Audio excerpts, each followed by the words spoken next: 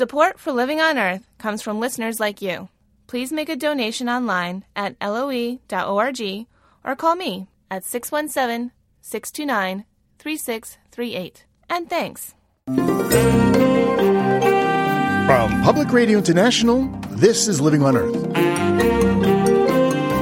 I'm Bruce Gellerman. How to control climate-changing emissions. Everyone agrees, Democrats, Republicans, the EPA, that a legislative solution would be superior to a regulatory one.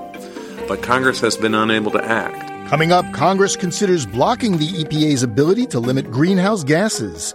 Also, the bottom line on nuclear power. If you take economics seriously, then nuclear falls at the first hurdle, and you don't need to argue about safety or vulnerability to terrorism or proliferation. And how safe are our aging reactors? Now that this thing has happened in Japan, and it's the exact same Mark I reactor, with the exact same spent fuel pool sitting 7 stories above the ground. Those stories and more this week on Living on Earth. Stick around.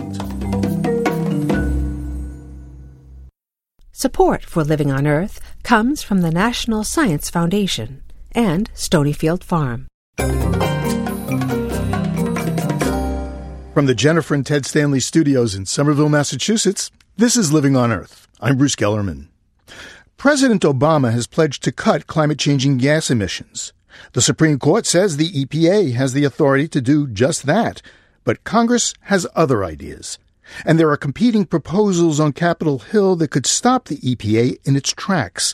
Living on Earth's Mitra Taj reports from Washington.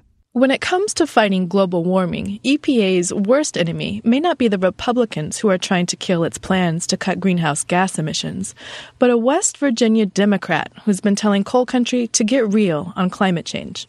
I have been saying to the West Virginia Coal Association, which for the most part doesn't believe in climate science, that that's wrong.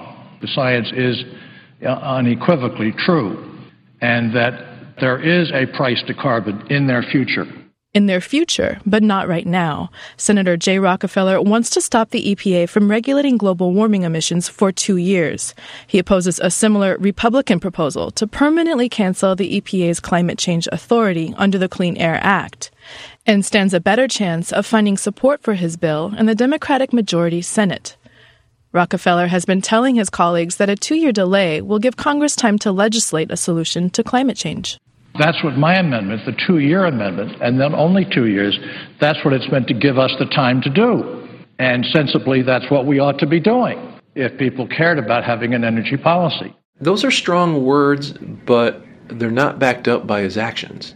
Eric Pica is president of the environmental group Friends of the Earth. He says Rockefeller's amendment isn't any more constructive than the Republican plan to halt EPA's power. Our government has a right to protect our citizens from abusive corporations.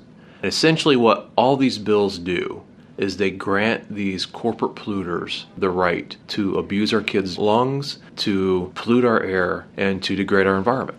But Republicans do see a big difference between delaying the EPA's climate authority and taking it away forever. Senator Jim Inhofe of Oklahoma is selling the permanent ban he's co-sponsoring in the Senate and downplaying the impact of Rockefeller's bill. The reason that would not work, this just kicks the can down the road for 2 more years. We've got to address this thing. And right now we have an administration that's doing all they can to do away with fossil fuels. Inhofe, a global warming denier, has partnered up with Republican Fred Upton on the House side, where a Republican majority makes passage of their legislation likely. But in the Senate, their effort competes with Rockefeller's proposal and could take Republican support away from the 2-year delay. Paul Bledsoe, a senior advisor to the Bipartisan Policy Center, says even if Rockefeller's 2-year delay passes, Congress probably won't tackle climate change in the next 2 years. Even Rockefeller's more limited approach to climate change, funding research to clean up coal, would be a stretch. Any bill that sought to invest in technologies to reduce coal emissions is going to be expensive. In the current budgetary environment, that money just isn't available. The irony here is that climate legislation from the last Congress raised the revenue to pay for new technologies. Senate Majority Leader Harry Reid has agreed to allow both proposals to be voted on as amendments to a small business jobs bill. White House officials in the past have said that the president would veto efforts to check the EPA's power, but they've stayed quiet on what he would do if it comes with jobs legislation. Bledsoe used to work on climate change in the Clinton White House. Vetoes, on some issues, you were certain what you were going to do no matter what. On other issues, context matters a lot. What's the underlying statute? Is it a must-pass defense appropriations bill? Then it becomes more difficult to veto. So it strikes me that this may be one of those where context matters most. Job creation is a top priority for voters, and much of the debate over the EPA's global warming regulations has been framed as economic, with Republicans blaming EPA climate oversight for high gas prices and continued unemployment. EPA Administrator Lisa Jackson has been pushing back against those attacks, citing agency data that says for every dollar spent on environmental regulation, there's a $40 benefit for the country. At an event last year celebrating the anniversary of the Clean Air Act, she said the 40-year-old law has always drawn doomsayers, and with climate change, it's no different. Of course, there have been claims about job-killing regulations, despite the fact that it creates a virtuous cycle in which clean air standards spark new technology, serving our fundamental belief that we can create jobs and opportunity without burdening our citizens with the effects of pollution.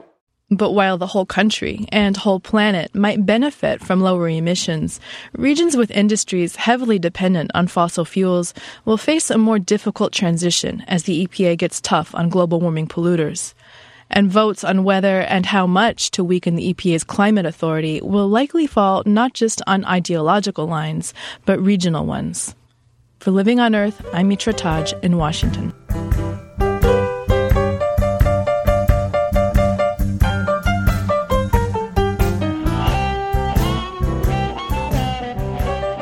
There are dangerously high radiation levels in water leaking from reactor number 3 at Japan's Fukushima power plant. At our deadline, operators still struggling to gain control of the reactor fear the core might be breached. Prime Minister Khan calls the situation grave and unpredictable, and officials are urging those within 19 miles of the nuclear power plant to leave voluntarily and avoid eating many kinds of green vegetables. To say the least, the nuclear disaster in Japan has refocused attention on the future of the atom as a source of energy. But the threat of global climate change has led even some die-hard environmentalists to reconsider and embrace nuclear power. But not Amory Lovins. He's chairman and chief scientist of Rocky Mountain Institute in Snowmass, Colorado. Amory Lovins, welcome to Living on Earth. Thank you. So is it possible that we can meet our carbon reduction targets without nuclear power? Of course, not only that, but we could do so more effectively and more cheaply. It is quite true that if a nuclear plant displaces a coal plant, that would reduce carbon emissions. But if you spent the same money on efficiency, renewables, and combined heat and power, you would reduce the carbon emissions by about 2 to 10 times more and 20 to 40 times faster. So nuclear is such a slow and costly climate solution, it actually reduces and retards climate protection compared with a best buys first approach. But when you say it's slow, isn't it people like you that are holding up the process with lawsuits and holding up the process of licensing nuclear power plants? Not in the least. I know the industry likes to blame environmental groups, of which, by the way, we are not one, for holding up licensing, but they've been writing the rules for several decades. New nuclear plants in this country are offered subsidies that now rival or exceed their total construction cost. And yet, even though that's been true since 2005, 3 years before the financial crash, they've been unable to raise a penny of private capital simply because the cost and risk are unfinanceable. Wall Street will not invest in them. It's a utterly unfinanceable technology, and it's obvious why. It's grossly uncompetitive. But can wind, for example, produce enough energy, enough density to replace a nuclear power plant, which is huge and hugely powerful? And plus, and plus the wind doesn't blow on calm days. Yeah, well, that's two separate points. The first one, I'm afraid the industry got it backwards. Actually, if you properly do the math and count the whole nuclear fuel cycle, not just the power plant, not just the core of the reactor, but the exclusion zone, the uranium mining, and so on, it turns out that wind power uses hundreds or thousands of times less land per kilowatt hour than nuclear does. Even solar photovoltaics are about equal to or slightly better than nuclear in that respect. As for the wind not blowing and the sun not shining all the time, that's true. And every kind of power plant can fail. They differ, however, in how much fails at once, for how long, how often, and for what reasons, and how predictably. You can predict pretty well when wind or solar will not work, but you cannot predict when a nuclear plant will fail. They break without warning about 3 to 5% of the time. Big coal nuclear plants are down about 10 or 12% of the time. And for that reason, we've designed grids for over a century to cope with that kind of intermittence that every power plant suffers from. So you don't depend on any single plant. You depend on the whole grid. So it turns out if you diversify renewables by type, so they're not all affected by weather the same way, you diversify them by location so they don't all see the same weather at the same time, and you integrate them with the resources on the grid, both power plants and ways to save or shift electric use, then you can have a largely or wholly renewable electric supply system at very reasonable cost with greater reliability and resilience than we have right now. I find it a little bit ironic. I see these pictures from Japan, and I think, if they had put a wind turbine on top of the nuclear complex there, the plant might have had power and would still be running. Actually, the wind machines in the vicinity were not affected by the earthquake and tsunami, and the utilities have been calling for them to crank out every bit of juice they can to help keep the grid up. Look, here's a quick summary of what's going on with nuclear in the world. At the end of 2010, there were 66 nuclear units officially listed as under construction worldwide. You look a little closer, you find a dozen of them have been listed as under construction for over 20 years. 45 of them have no official startup date. Half of them are late. All 66 of them are in centrally planned power systems. Not a single one of them is a free market purchase. And since 2007, nuclear growth has added less electricity to our supply each year than even the costliest renewable, solar power, and it'll probably never catch up. But they're having rolling blackouts in Japan right now because they don't have the nuclear power plant online. Of course, if you lose a lot of capacity, you can be short, and they were already a bit short. But I would actually view that as a drawback of nuclear power in two respects. First, to make it cheap, they try to put a bunch of plants in one place, which was always a bad idea, because if something goes seriously wrong with one plant, you can't even get in to fix the others and keep them from developing serious problems. Second, nuclear plants are shut down abruptly when there's a loss of grid connection, like in the tsunami. And the trouble with that is it is then very hard to restart the plant. So in 2003, we had a big blackout in the northeastern U.S. 9 plants were running perfectly until the blackout, and then they went to zero, and it took 2 weeks to get them all back up. So they're like an anti-peaker. They're guaranteed unavailable when you most need them. Renewables don't have that problem. Amory Lovins is the chairman and chief scientist of Rocky Mountain Institute in Snowmass, Colorado. Well, Mr. Lovins, thank you so very much. You're welcome.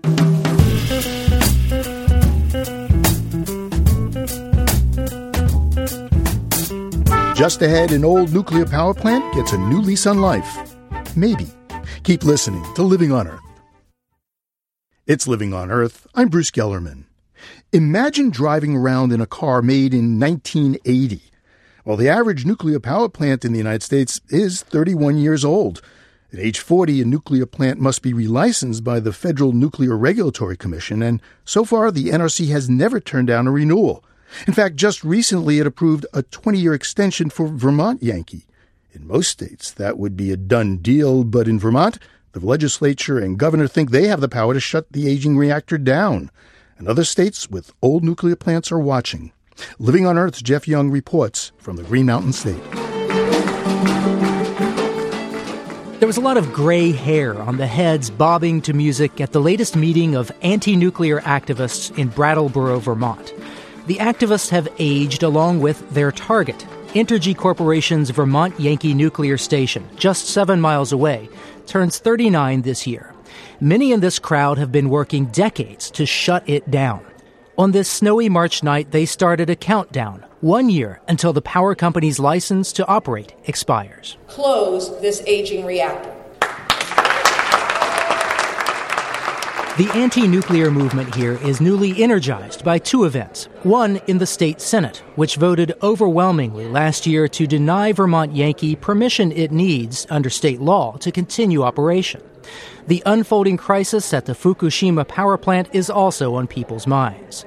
Bob Beatty of the group Safe and Green says no one expects a tsunami here on the banks of the Connecticut River, but they do worry that a flood, terror attack, or simple human error might expose weaknesses that the Japanese and Vermont reactors share. Now that this thing has happened in Japan, and it's the exact same Mark I reactor, with the exact same spent fuel pool sitting 7 stories above the ground, the parallels are just so striking, and they're unavoidable. The person who's done the most to make Vermont Yankees' problems public was once an executive in a nuclear energy company. Arnie Gunderson was fired in the 1990s for raising safety concerns. He's been a nuclear watchdog ever since, and Vermont's government hired him to take a close look at Vermont Yankee. Gunderson says the spent fuel pool is of particular concern. As in the Japanese reactors, Vermont Yankee's 40-foot-long, 40-foot-deep pool holds the fuel assemblies that come out of the reactor. The difference is Vermont's waste has been piling up longer. There's probably about 30 years' worth of nuclear fuel still up there on the roof of the building. So Vermont has about 3 times more nuclear fuel on its top floor than Fukushima did. Gunderson says incidents at the plant lead him to think it's beginning to show its age. Over the last 6 years or so, Vermont Yankee had a major fire, and then 2 years later they had the cooling towers collapse, and then 2 years after that they had the tritium leak. So we had 3 really significant mechanical problems. Gunderson says the tritium leak also undermined public confidence in the plant's management. He was on a state-appointed review panel that had asked if there were pipes under the plant that carry any radioactive products. We were told there were no underground pipes. I discovered after the fact that, oh my God, there really are underground pipe. And of course, Entergy continued to deny that. Well, 3 months after that, an underground pipe broke and leaked not just tritium, but cesium and strontium and manganese and cobalt-60 into the ground in the plant. Vermont Yankee is on a tree-lined plot between Highway 142 and the river in the town of Vernon.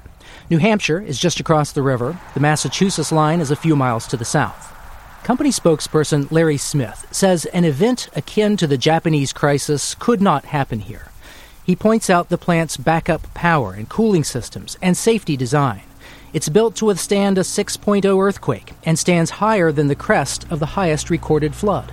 So there's defense in depth and there's redundant systems. You can never say never, but we have the capabilities, we feel, to certainly shut the plant down safely and to always protect public health and safety. Tell me about safety incidents that you've had at Vermont Yankee. What's gone wrong here? We've had no safety incidents at Vermont Yankee. Maybe this is a matter of semantics, but there was a collapse of a cooling tower, correct? That's right, and that's industrial safety, and that happened in 2007. Put it in perspective, you're talking about a 20-foot section of a 460-foot tower. That's what collapsed. There was a transformer fire? In 2004, a transformer was not on fire. It was the bus duct that was on top of it, but that can happen at any power plant.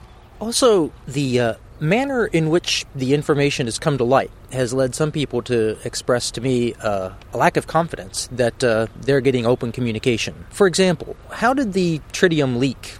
How did that come to light? It came to light because the industry in 2007 undertook a voluntary groundwater protection program and put in monitoring wells. We identified tritium.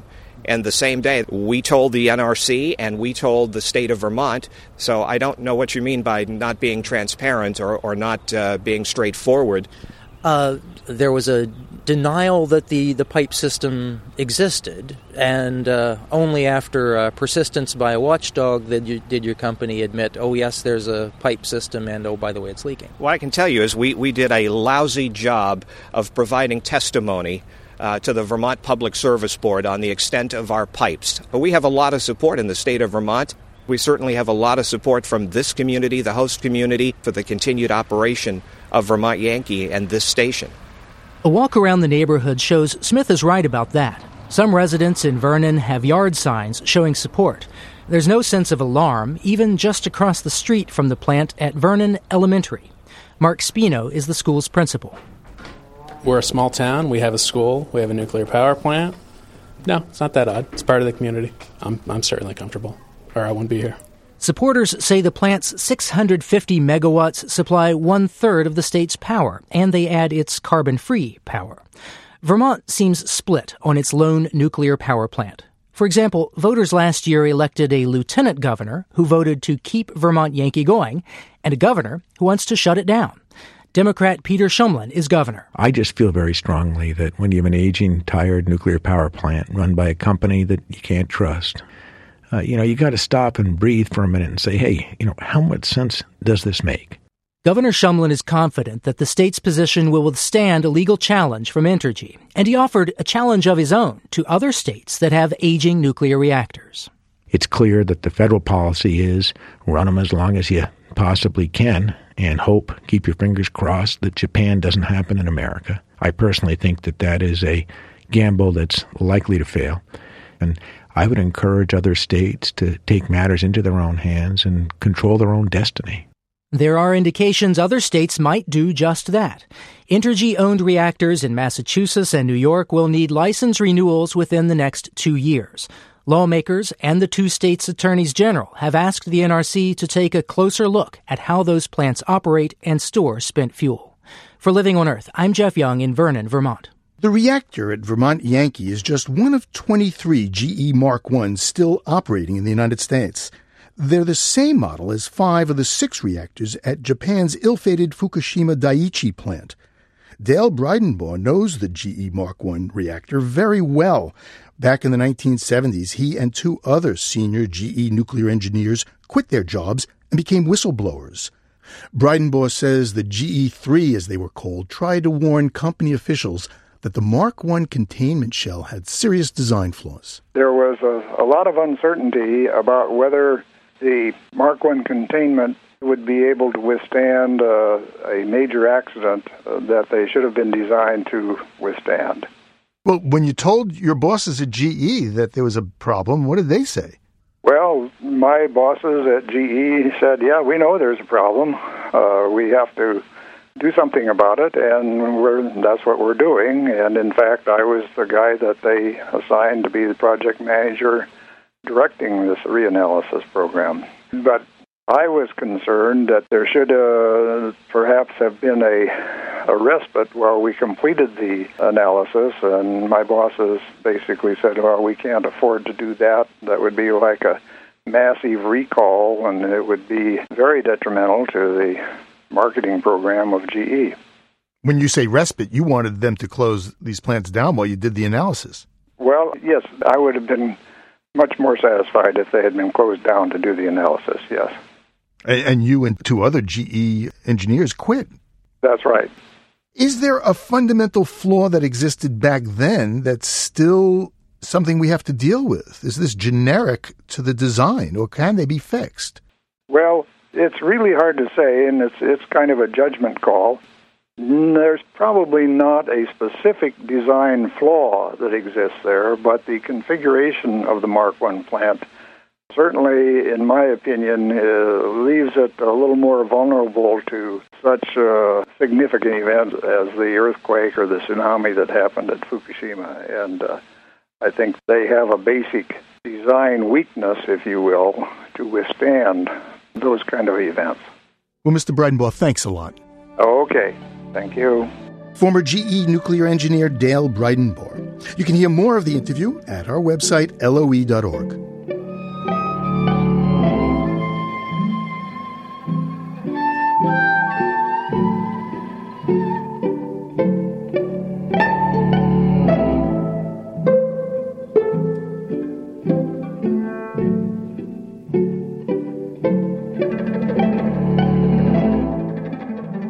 this month, the Greek freighter Oliva, carrying a hull full of soybeans, was heading from Brazil to the Philippines.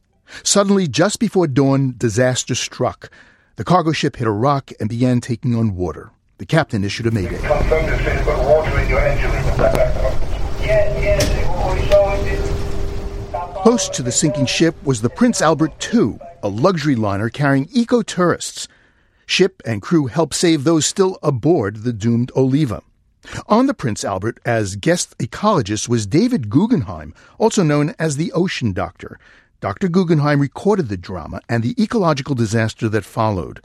We reached him by sat phone as the Prince Albert was leaving the island where the freighter ran aground in this inaccessible part of the South Atlantic. In fact, Tristan da Cunha is considered the most remote inhabited island in the world. So we were pretty much in the middle of nowhere. These islands are unique. They harbor some of the most magnificent bird life. It's the second highest concentration of seabirds in the world. And talk about the most remote possible place to run your ship aground. It's still a great mystery of how this could have possibly happened. We can see the huge hole on the side of the ship just now. As it happened, the crew aboard the Prince Albert II was trained exactly for this type of rescue. Teams set off in inflatable Zodiacs to inspect the ill-fated freighter. Right above the rocks, there's a massive hole. And our rescue team came back, and people were feeling the effects of just being out there for an hour or two with oil around. The Oliva was hemorrhaging oil. On board, 300,000 gallons of heavy marine fuel. Enough for a voyage halfway around the world. Enough is enough. That's what I know. Oil. Absolutely covered in oil. It was all hands on deck. Not a moment to lose. Robin West, the head of the expedition team, is right here, and he really played the lead role in the rescue, and the rest of us watched in awe from the ship. And I'll put Robin on to talk to you about that. Hello? Hi, Robin. It's Bruce in Boston with Living on Earth. Yes, hi, Bruce, and how are you? I'm well, but tell me about this rescue. You wound up saving how many of the crew members of this cargo ship? 10. The ship itself was pretty much very close to the shoreline. A rock had punched a hole through the side of the ship, and it was rolling and moving on that rock. And the big fear was that the ship was going to tear into two and break up quite quickly, so we had a small window of opportunity to try and get them off the ship. We went ahead and launched 3 of our Zodiacs to grab guys and bring them into the boat. And we in fact managed to do it. Thank you very much. Understood, everybody is in Zodiacs now, right? Yes, that's correct. Thank you very, very much, Captain. You must also thank your team there. Very, very well done, Ever. Thank you. We will do so, of course. Thank you. The ship sank, didn't it? That's correct. 8 hours later, 2 o'clock in the morning, it tore into 2 pieces. On the side closest to where the shore side was, a lot of the oil has spilt out and was trapped in that area. It's like heavy fuel, oil, black, and it smells heavily. Try to avoid so nobody gets it in their eyes, because then... What a mess. It is a very big mess. There's obviously a very, very large concern that that heavy diesel and that oil will be there for a very, very long time. Well, Robin West, great job. Nice going. Can I speak to Dr. Guggenheim again? Yes, I'll pass him on to you. Thank you very much, Bruce. Hello. Boy, Dr. Guggenheim, what a high adventure on the high seas. Well, it is. This has been, I think, the expedition of my life.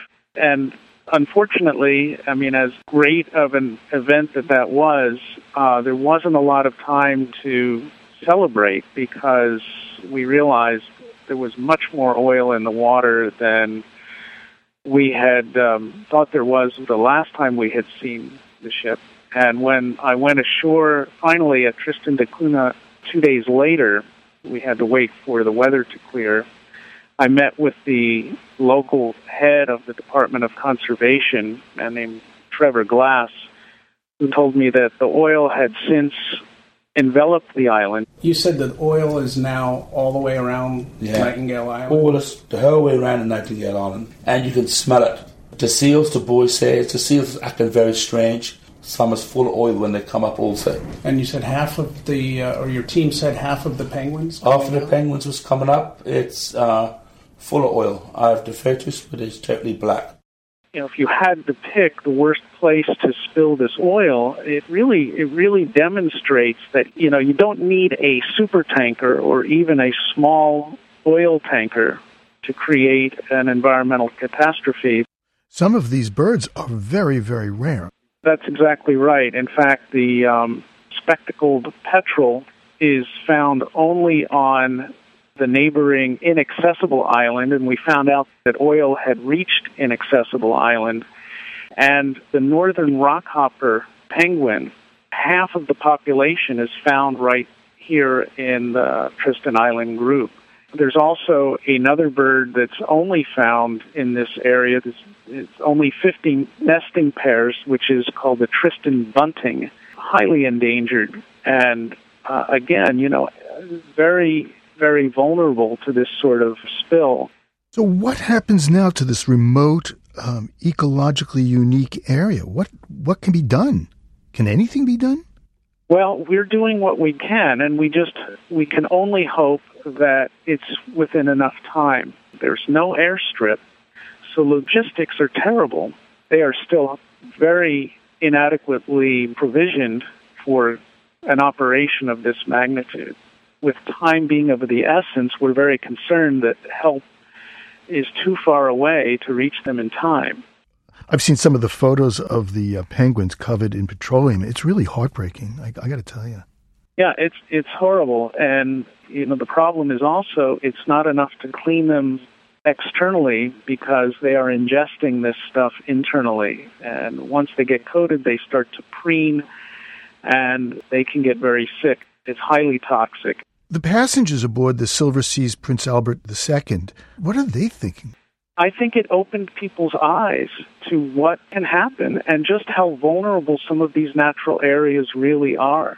It's also brought out the best in everybody. People are asking, how can we help? We even had a suggestion, let's just take the penguins aboard the Prince Albert II and bring them back to rehabilitate them. I mean, I, for one, would be honored to have penguins living in my bathtub, but, you know, that's just not practical. This ship isn't set up for that sort of specialized care. We don't have the right equipment. We don't have the right materials, but the spirit was there, and it's very, very admirable. So it's something they'll never forget. Well, Dr. David Guggenheim, thank you so very much. I really appreciate it, and good luck. Thank you so much, and thanks for paying attention to this tiny little speck of the planet, because it's an important one. David Guggenheim, a.k.a. the Ocean Doctor, speaking to us by sat phone from aboard the Prince Albert II.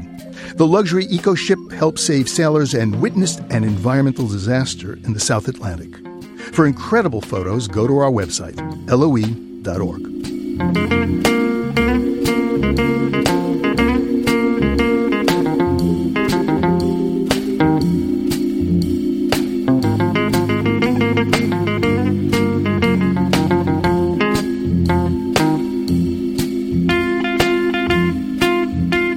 Coming up, paying a visit to people who live on top of the world. Stay tuned to Living on Earth. Support for the Environmental Health Desk at Living on Earth comes from the Cedar Tree Foundation. Support also comes from the Richard and Rhoda Goldman Fund for coverage of population and the environment, and from Gilman Ordway for coverage of conservation and environmental change. This is Living on Earth on PRI, Public Radio International. It's Living on Earth. I'm Bruce Gellerman. There's one place on Earth where all roads lead south. Not that there are many roads within the Arctic Circle. Yet author Sarah Wheeler took a trip there and chronicles her journey in her new book, The Magnetic North, Notes from the Arctic Circle. Wheeler traveled in every country with territory at the top of the world and talked with Living on Earth's Steve Curwood about her adventures. I think one of the most moving parts of your book is about the indigenous people who live there. You wrote, every nation devastates native cultures, even if it doesn't actually kill everyone off. The Russians did it with bureaucracy, Americans with money, Canadians with kindness. Swedes and Finns did it with chainsaws that chopped down forests, and everybody did it with booze and syphilis. Yeah, it's a grim picture. I wonder if you'd start this discussion at the beginning of your trip and talk about what you found in Russia. There's 27 different indigenous groups in polar Russia alone. Most of them traditionally reindeer hunters, some marine mammal hunters. Once the Sovietization began, there's no place for nomads. So the Soviets just sent people up there to bring those people, those natives, into submission, which meant bringing them into the cash economy and making them sedentary. Well, it's all very well bringing people into a cash economy, but how are they going to earn their cash? So as this thing has played itself out with no jobs, no employment, nothing to do, no meaning, then you can see a big vacuum is created, and into that has moved alcohol and drugs. But you see a lot of that today. I bet in every one of the polar countries you went to, you saw it. Even in a place that is as enlightened and socially conscious as, say, Denmark, in Greenland. Yes. I mean, let's take the case of Canada, the whole dietary issue. Canadians have tied themselves into knots about, first of all, in the bad old days, telling people, don't eat or stop eating all of that rubbish. You've got to eat, nice things like us, burgers and chips and pizzas and all the rest of it, and get all our health problems. And then the more enlightened times, health officials went back up and said, no, we've got all that wrong. It's good to eat whale and walrus if you're an indigenous person. Then the zeitgeist changed again. Everyone said, we need to save the whale. So the health officials went back up and said, we said it wasn't okay, then we said it was. Well, it's not again. And then it goes, so it goes. And don't forget the bit about the PCBs. The PCBs is possibly the most horrific of all the horrific Arctic toxin stories. PCBs were banned a long time ago in all the developed countries. They're really, really ghastly things that used to be in flame retardants and so on. Talking about the 70s, they were banned. But they got into the marine food chain, and through the processes of bioaccumulation and biomagnification, as they move up through the food chain, they get bigger and more powerful and more ghastly. So scientists are finding, and there's proper data on this, are finding in polar bear cubs an incredibly high level of PCB contamination at birth. And of course the polar peoples, who still eat the country food, as they call it, become the most contaminated of all. So the Canadians have had to really try and help their indigenous peoples learn not to breastfeed. It's an example of the Arctic paradox, by which the people who live furthest away from contaminants are the ones most affected by them. It's a little bit heavy now, this discussion, Sarah Wheeler. Let's talk about how indigenous folks have changed their habits in northern parts of Scandinavia. Well, you write about, ancient reindeer here herding, and there's present-day reindeer herding. Yeah, I had a fantastic time reindeer herding with the Sami, the Lapps, in northern Sweden, a long way north of the Arctic Circle. Wonderful people. And what they do is they bring the reindeer down from the mountain pastures at the end of summer and take them back up at the end of winter. And so twice a year, and it all happens in one day, you have these enormous rivers of reindeer pounding, the hooves pounding on the ice and being driven by these Lapps, who of course are tremendously skilled at it. They do use snowmobiles. It's a marvellous combination of traditional and technological, and they castrate some of the reindeer, and they no longer do that with their teeth. They now do it with that was the traditional way. How did they used to castrate? The traditional way, of course, was the teeth, because one didn't have metal tools and so on. And the male Sami herder would castrate his reindeer. Those would be the ones that they were keeping to be beasts of burden.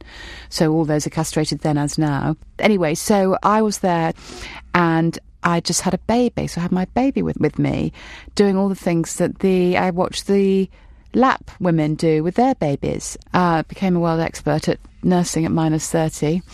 How do you do that? Do you have any advice for anyone who would want to try it? I do, yeah. If you're thinking of doing that, you stuff tinfoil down your shirt because it reflects the light, the heat back. Handy tip of the day.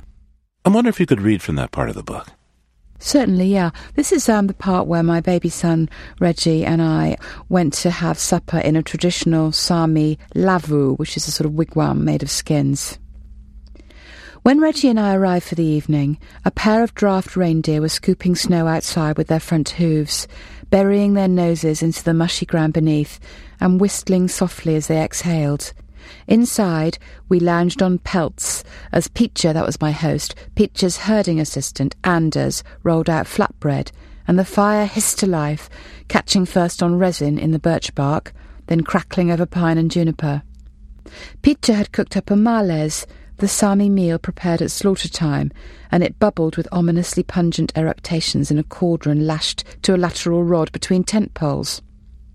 A malaise consists of almost every part of a reindeer boiled in the same pot: liver, tongue, bone and steak with its hump of canary yellow fat. Even the hooves are boiled, Peacher announced, handing me a green birch skewer with which to poke marrow from bone. We ate the dish with lingonberry relish, black pudding and a patty made with blood and oatmeal. Breastfeeding makes one hungry enough for anything, except perhaps boiled hoof, though fortunately one was not called upon to put that to the test. I could see the flickering ion stream of the northern lights through the roof opening. Anders offered a chunk of cooked reindeer fat on a plate. "For the baby," he said. "He's not weaned yet," I said. "I know," he said. "That's what we wean them with." I had a great time with those guys. They were so friendly and so sort of dignified in the way that they were integrating. I saw a lot of transition, you know. You can't look at polar peoples and sort of go back to some idyllic age of a bloke sitting over a hole in the ice with his fishing rod, you know. We're never going to go back there. And it's all a process of transition. I mean, in Nuuk, the capital of Greenland, I saw pinned on a washing line some seal ribs curing to dry next to a little toddler's Batman suit, and that image to me exemplified the transition of the polar regions. Sarah Wheeler's book is called The Magnetic North, Notes from the Arctic Circle. Thanks for taking us on your travels, Sarah. Thanks for having me. Author Sarah Wheeler spoke with Living on Earth's Steve Curwood.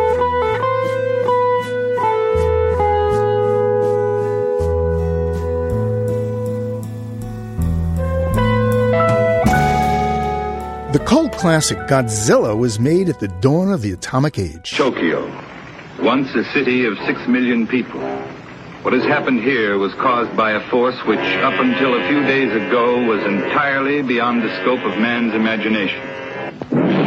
Godzilla was born of an atomic blast. The movie is a cautionary story from the nation where nuclear weapons were first used. Now let's have it, Steve. What about this monster story of yours? Well, it's big and terrible. Now, fast forward to Japan in March 2011. Another nuclear character makes the scene. He's Nuclear Boy, born of the crisis at the Fukushima power plant. Nuclear Boy stars in an animated video that's gone viral.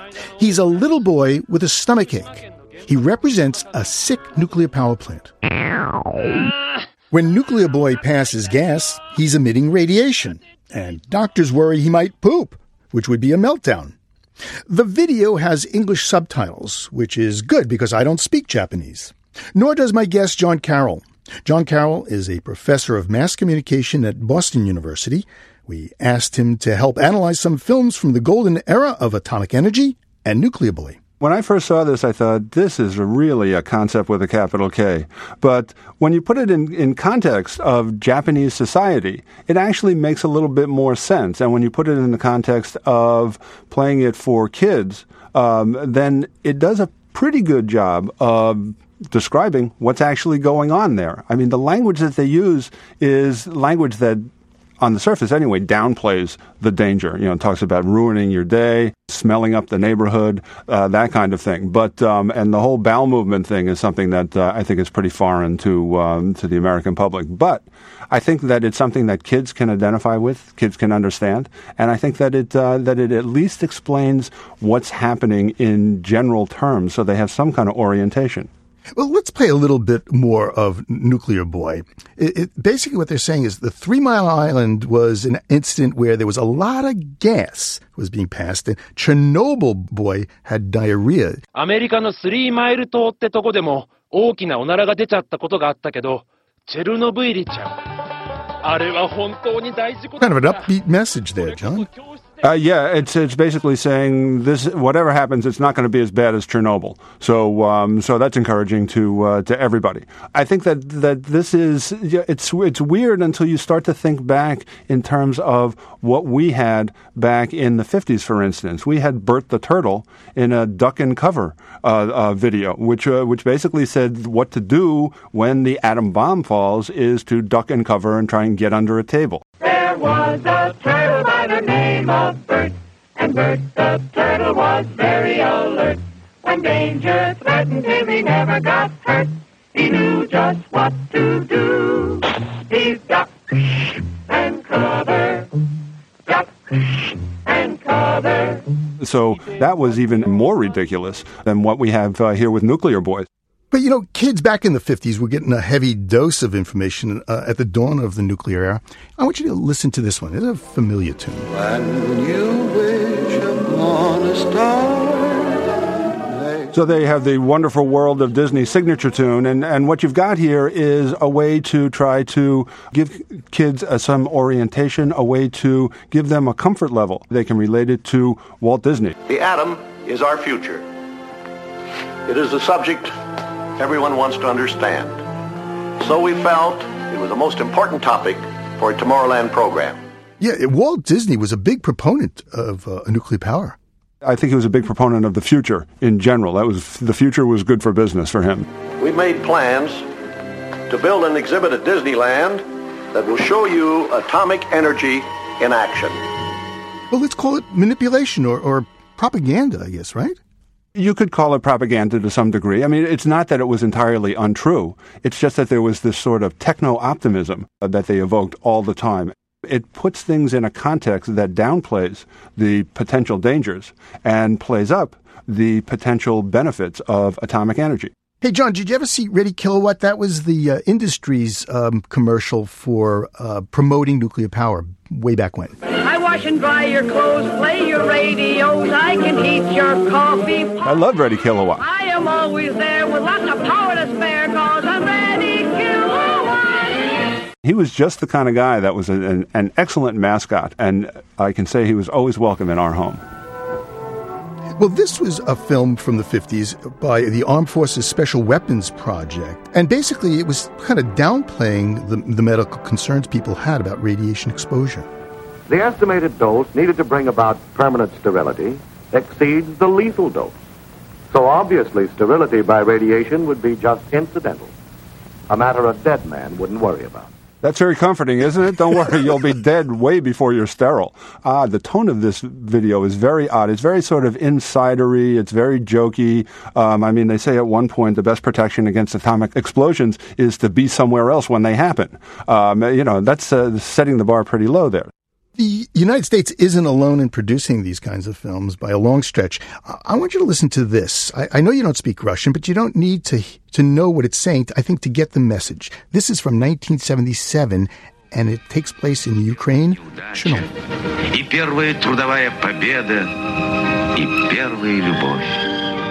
Yeah. There I'm picking up the phone and calling Charlie Schwab and saying, buy me some futures in Chernobyl. I mean, that kind of thing is how all these enterprises start out. They always start out with this optimism, with this sort of sunny side up view of what's going to happen. And sometimes they play out and sometimes they don't. I'm sure 3 Mile Island had a nice little groundbreaking too. John, what were we thinking back then? Were we more gullible? Were we more naive? I think we were more trusting, for one thing. I think there was a trust in the government, in particular, in major institutions that we don't have now. There wasn't that much competition back then, so they could essentially establish a narrative that would take hold because there was no counter narrative that was being put forward. If you put some of this stuff out now, what you would have is Greenpeace all over them. You would have the blogs critiquing them. You would have parody videos on YouTube. I mean, what you had back then was it was much easier to go out and establish a context and to convince people to see things from a particular perspective because of the way the media landscape was constructed. What do you think would be an effective way of talking about nuclear energy today?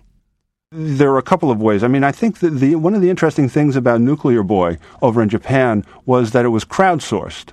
that it was something that didn't come from some authority figure. It was something that came from the people and to solve a particular problem. And I think if you had more of that sense, that sense of things coming up from the bottom rather than coming down from the top, you could establish some kind of credibility. But I think that that's the way to go, is to create a conversation and try to go from there rather than this sort of authoritarian voice that no longer has the credibility, no longer has the authority, and no longer has the trust of a large part of the American public. Well, John, it's always a pleasure. Thanks a lot. Thank you, Bruce. John Carroll is a professor of mass communication at Boston University. His blog is campaignoutsider.com. Remember, just plug in. I'm ready.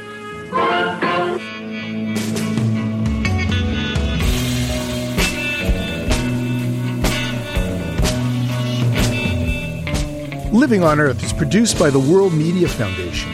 Our crew includes Bobby Bascom, Eileen Belinsky, Ingrid Lobet, Helen Palmer, Jessica Elise Smith, Ike Sriskandarajah Mitrataj, and Jeff Young, with help from Sarah Calkins and Sammy Souza. Our interns are Sean Falk and Wynn Tucker. Jeff Turton is our technical director. Allison Lirishdeen composed our themes. You can find us anytime at LOE.org. And while you're online, check out our sister program, Planet Harmony. Planet Harmony welcomes all and pays special attention to stories affecting communities of color. Log on and join the discussion at myplanetharmony.com. And don't forget to check out the LOE Facebook page. It's PRI's Living on Earth.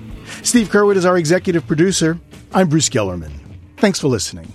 Funding for Living on Earth comes from the National Science Foundation, supporting coverage of emerging science. And Stonyfield Farm, organic yogurt and smoothies. Stonyfield pays its farmers not to use artificial growth hormones on their cows. Details at stonyfield.com. Support also comes from you, our listeners. The Ford Foundation, the Town Creek Foundation, the Oak Foundation, supporting coverage of climate change and marine issues. The Bill and Melinda Gates Foundation, dedicated to the idea that all people deserve a chance to live a healthy, productive life. Information at gatesfoundation.org. And Pax World Mutual Funds, integrating environmental, social, and governance factors into investment analysis and decision-making. On the web at paxworld.com. Pax World, for tomorrow. PRI, Public Radio International.